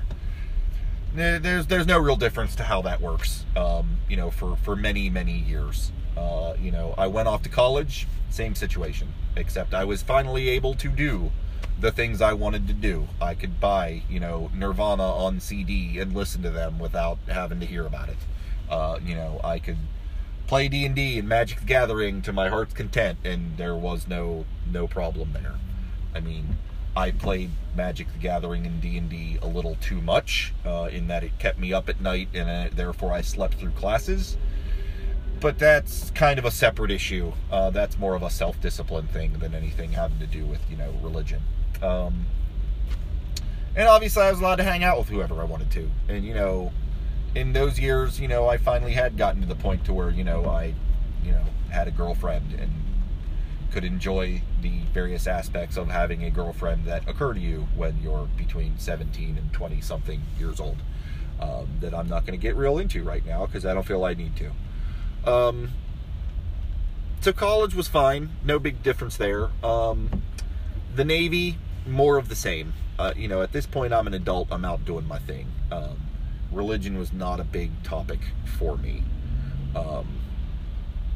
And really, get out of the Navy, go to Florida, same, more of the same, more of the same, more of the same. Really, the conversation picks back up in terms of, faith and my journey there. About midway through my time in Florida. And really sort of picks up at the point where I hook up with and eventually marry my second wife. She and her family were Episcopalians. Again, I'm not looking to do a whole bunch of definitions of who they are and what they stand for, etc., etc. I will say that wife number 2 was born and raised Catholic, had gotten a divorce prior to me. I was actually her third husband. And the Catholic Church at that point did not do well with divorce. That was cause for excommunication, and so she could not be Catholic anymore.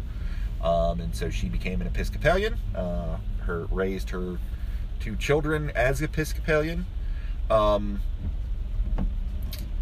And that was the case when I met them. At that point, we got together, we got along well, obviously.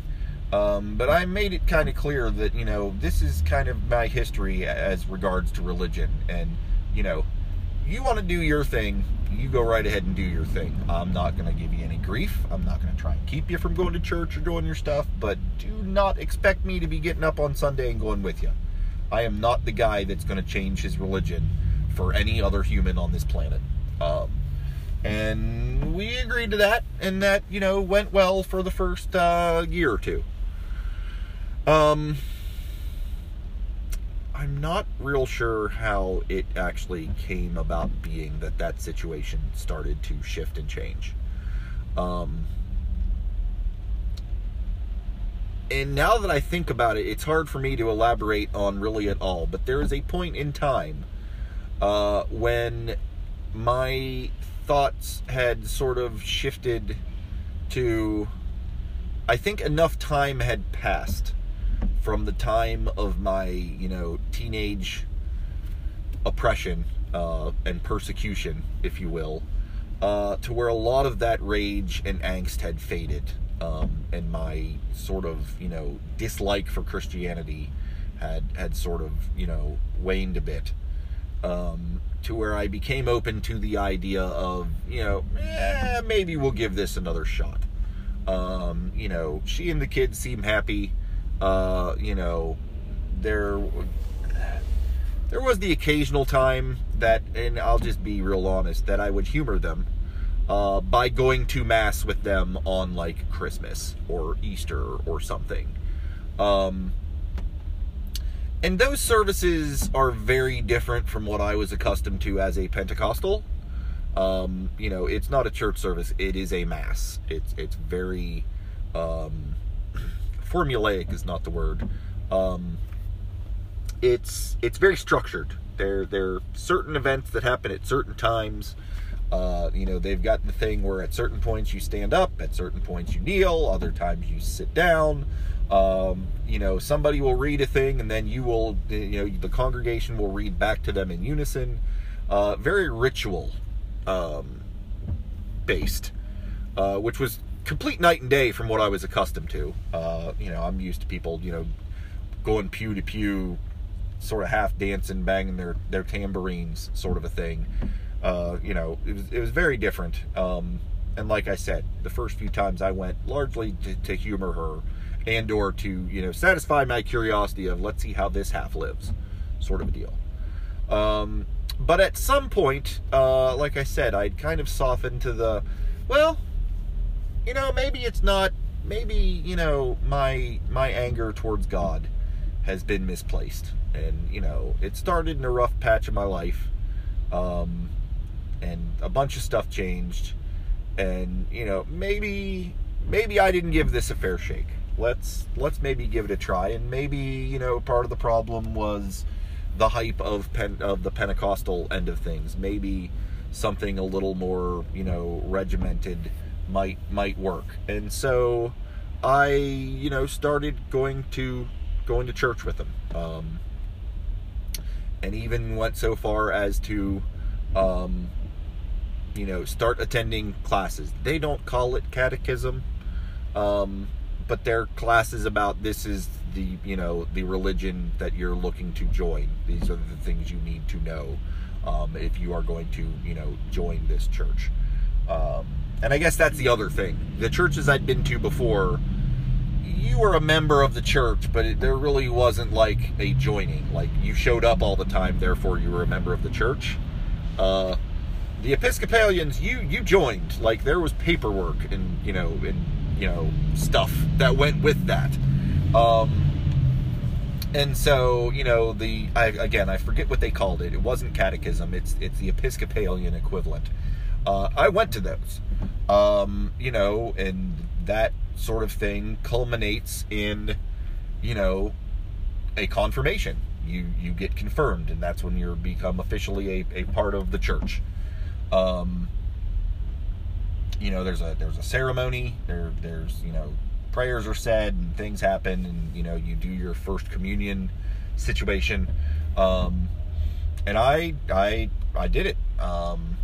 And it was tricky for me coming from a place of no faith and no doubt and doubt, to kind of get into my head into a mindset of accepting some of the things that I previously used as ammo to ward off religion. Which I'm not going to get into, because my point here is not to try and convince people one way or the other, or give anyone any kind of ideas in terms of, you know, what my reasoning was and why I chose to do what I did. That's not the intent here. The intent here is just to tell my story of how I got to be there. Those kinds of specifics, I think it's best if people figure that out sort of for themselves. You know, if you're thinking of trying out atheism and want to know what's going on there are plenty of books you can read that will outline, you know, this is why this line of logic in Christianity is flawed. You don't need me to do that for you, nor do I intend to. But there were a lot of those sorts of things that I had to sort of come to terms with, and had to kind of come back to the, you know, blissful ignorance of just saying, oh, it's the Lord's will, and not thinking too much about it. which seems a snide, snippy, condescending way to put it, which is not my intent, but that's kind of what some of that boils down to. When you start to think about some of that stuff, some of the deeper aspects of it that don't have scientific or logical explanations behind them, that's often what it kind of boils down to, is you got to have faith, and that, that's the way the Lord wants it. It's not for you to understand, it's the Lord's will,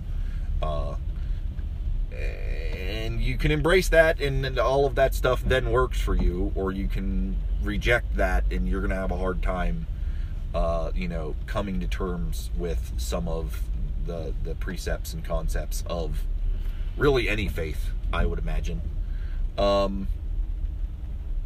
But like I said, I got confirmed. I have a tattoo on my arm that I got as a confirmation present to myself. That is a Celtic cross with Nordic runes on it. That you can't read unless you speak Nordic runes. But says God the Father, Jesus Christ the Son, Holy Spirit, 3 in 1. Pretty big on my left shoulder, bicep, arm region. That is still with me to this day. Again, nowadays as an atheist, I'm thankful that it's not necessarily in English. It's still a cross, but crosses are things that occur in fashion and whatnot.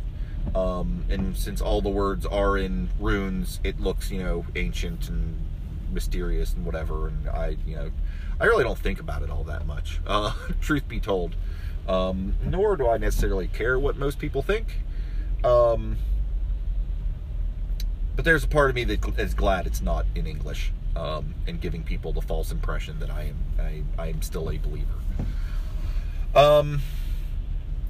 As time went by, like I said, I got confirmed. I went to church. We went, every Sunday to Mass, because that's what you do.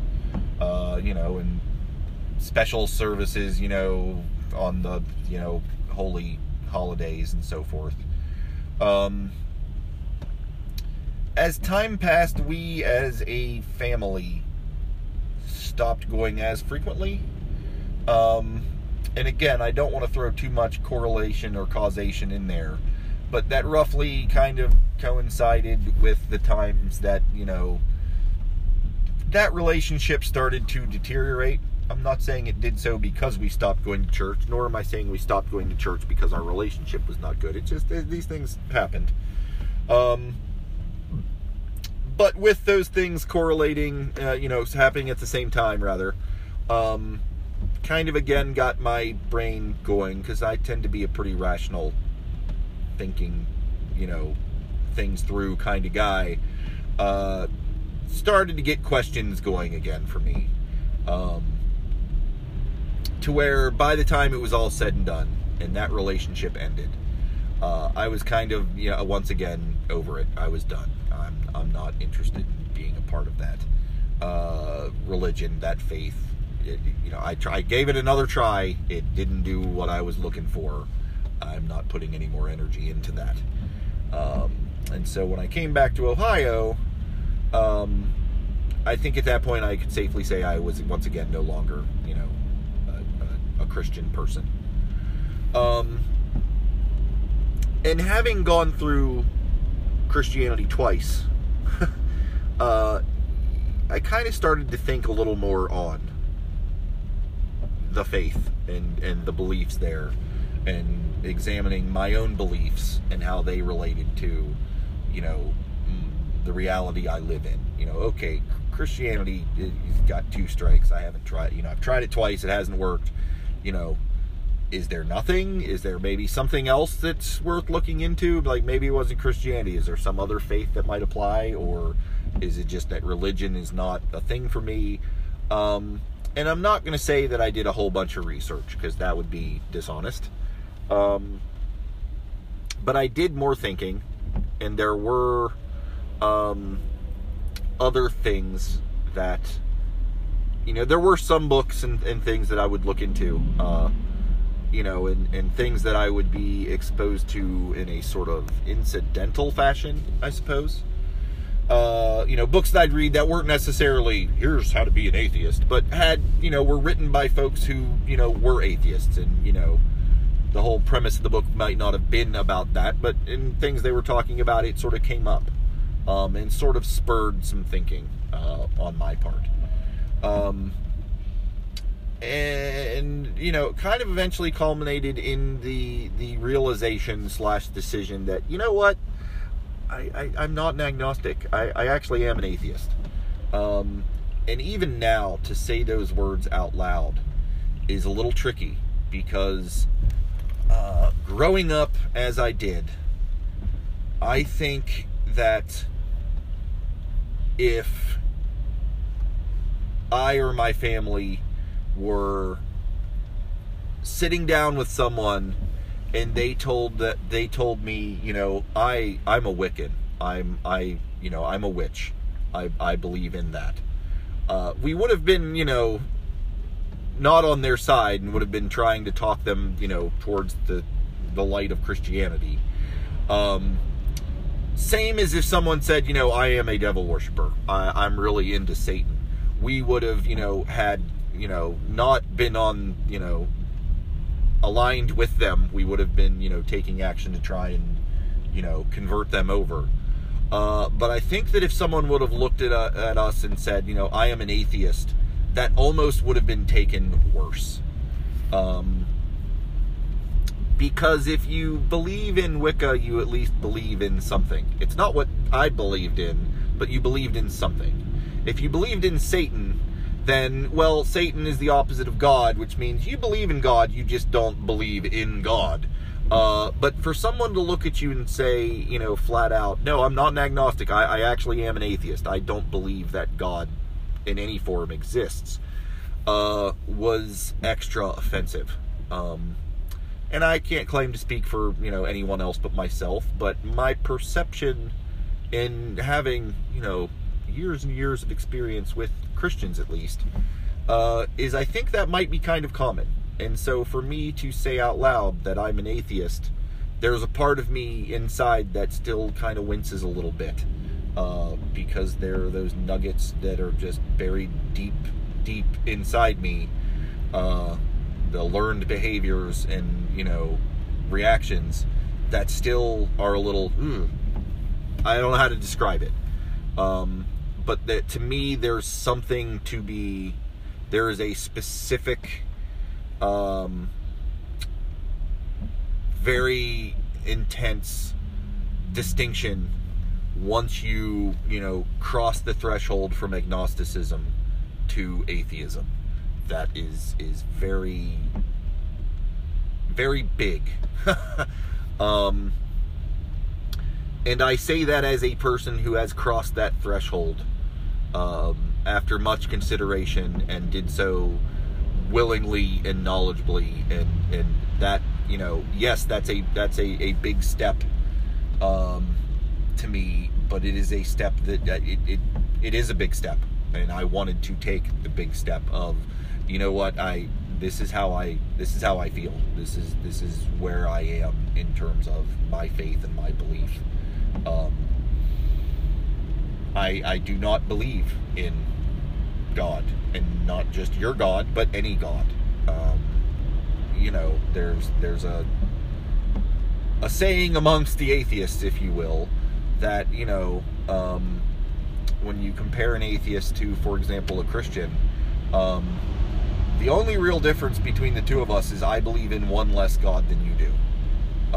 Because, Christians believe in, God the Father, but they don't believe in Thor or Zeus, or Odin, or, any number of, Native American spirits, or, any of the, Far Eastern religions.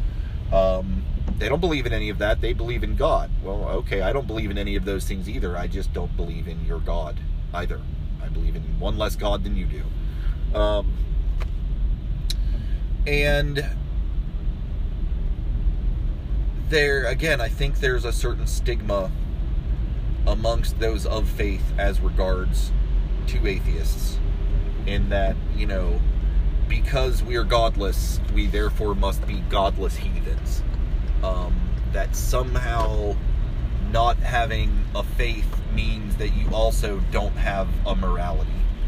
And that is not true, and is something that I, to be honest, find a little offensive. I get that for a lot of people of faith, a lot of your, scriptures and texts and teachings concern themselves with morality, and reinforcing the morality that, coincides with your religion.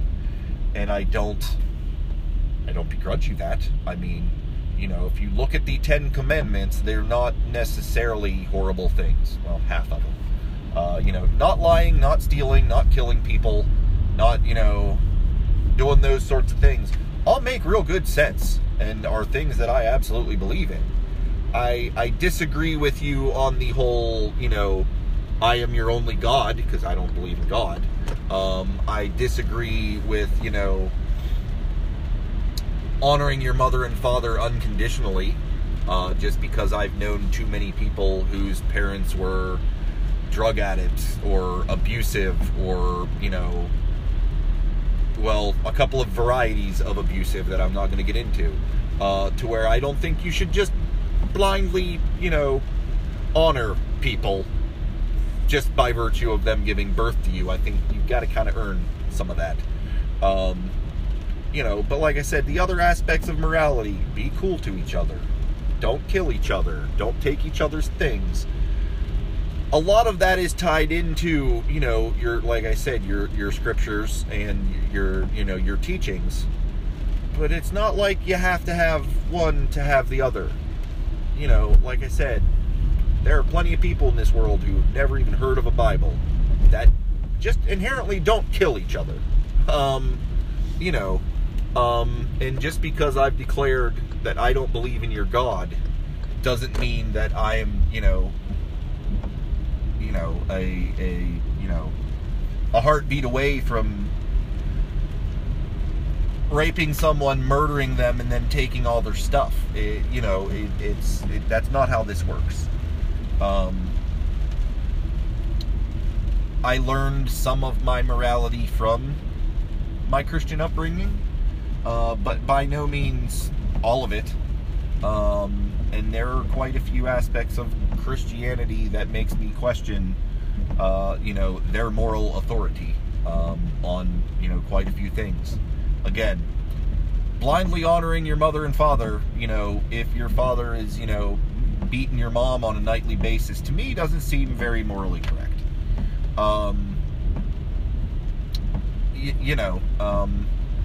The kind of folks that, use the Bible to justify, why you shouldn't have abortions, because that's, killing babies, can often be the same people who are quoting scripture to, justify capital punishment, which is also killing people.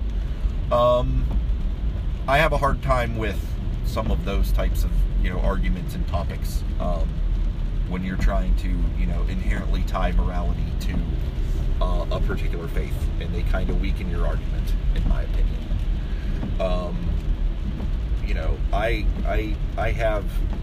I have morals. I have my, own sort of, code of honor and standards that just because they're not tied to a particular holy book don't make them any less valid for my life, or frankly things that are in common with a lot of people, including the faithful. Honesty, integrity, not killing people, not stealing stuff. I don't need a stone tablet for that, I guess, is all I'm saying. One of the reasons I've put off, recording this is in the knowledge that, this recording will go out to the world, and part of the world includes my mother, for whom she has, deep feelings on this topic that don't necessarily align with mine. And like I said, I'm not looking to, cause trouble or hurt her feelings. But I'm not necessarily going to stay quiet just for that. There are a variety of other family members on my side, on, Abby's side, who, are very well aware that I am not a church-going man. And again, we generally don't get too deep into, the religious conversation. Again, I don't know necessarily the specifics as to why that is. Again, it might be that they just respect my thoughts and aren't going to try and convert me, and so I bring it up. It might be that they just aren't into doing that. Like, I don't know what that reasoning is. But if they get a hold of these episodes, they're going to get a real clear picture as to, what I feel and believe in, and the faith that I no longer have. Hopefully they understand, they also hear the parts about how I got to here, and I hope that they don't, lose any love or respect for me because of that. But again, I honestly feel that it's important for people to be true to themselves, and to stand up for what they feel and what they believe in. And as an atheist, I don't believe in any gods, but that doesn't mean I don't believe in a sense of morality, a sense of justice, a sense of, who I am and why I am the way I am. And for me to deny that would be just as bad as if I were to expect them to hide their faith, which would also be not okay. And I guess that's really where this particular tale sort of ends. That kind of brings you to the current state of my faith and beliefs. And I will call it good at that point. Having gone through all of that in 3 parts, in a very long-winded form, thanks everybody for hanging in there, those that hung in. I hope it was entertaining for you. I don't know if there's anything in there that anyone's likely to take away or learn from, but if you did, hooray, I guess. Like I said, I'm not looking to convert anyone to any cause. But I appreciate you hanging in there, and maybe, you hearing this will give you better insight into some of the other stories I tell. Hooray. If there are any questions or concerns that you've got, or sort of follow-ups, you can hit me on Twitter, you can hit me at the email. If you don't know what those handles and email addresses are by this point, refer to just about any other episode I've got, and you can find them. I do hope that no one uses those to start sending me a bunch of either nasty grams or, I'll pray for you type messages. I understand where you're coming from if you're a person that feels you need to defend the faith, or if you're a person that feels it's important that you let the unbelievers know that you're still praying for them. Let's just assume that I know that if you're one of those people that you're praying for me, you don't necessarily need to tell me. That kind of starts to go back into the thing I was saying about, if someone believes something directly opposite of you, continually telling them that you believe the exact opposite of them is kind of just going to drive that wedge deeper. For me, that's where messages of, oh, I'll pray for you, kind of fall in. Like, that's great. I didn't ask for that. I don't need that. You're not really doing anybody any favors here. By all means, it's a free country. If you want to pray for me, pray for me. I can't stop you. Wouldn't want to stop you, but I don't necessarily need you to tell me about it all the time either. Yeah, at this point I'm just rambling, and I'm nearly home, so we're going to call this good. Again, thanks everybody for joining. hopefully I'll have some more up-tempo, upbeat, fun, exciting stories for you the next time you tune in. As this has been, quite the ride, and possibly a bit of a bummer. So we'll perk that up for the next time. Till next time, I hope you all have a good one. And that's it.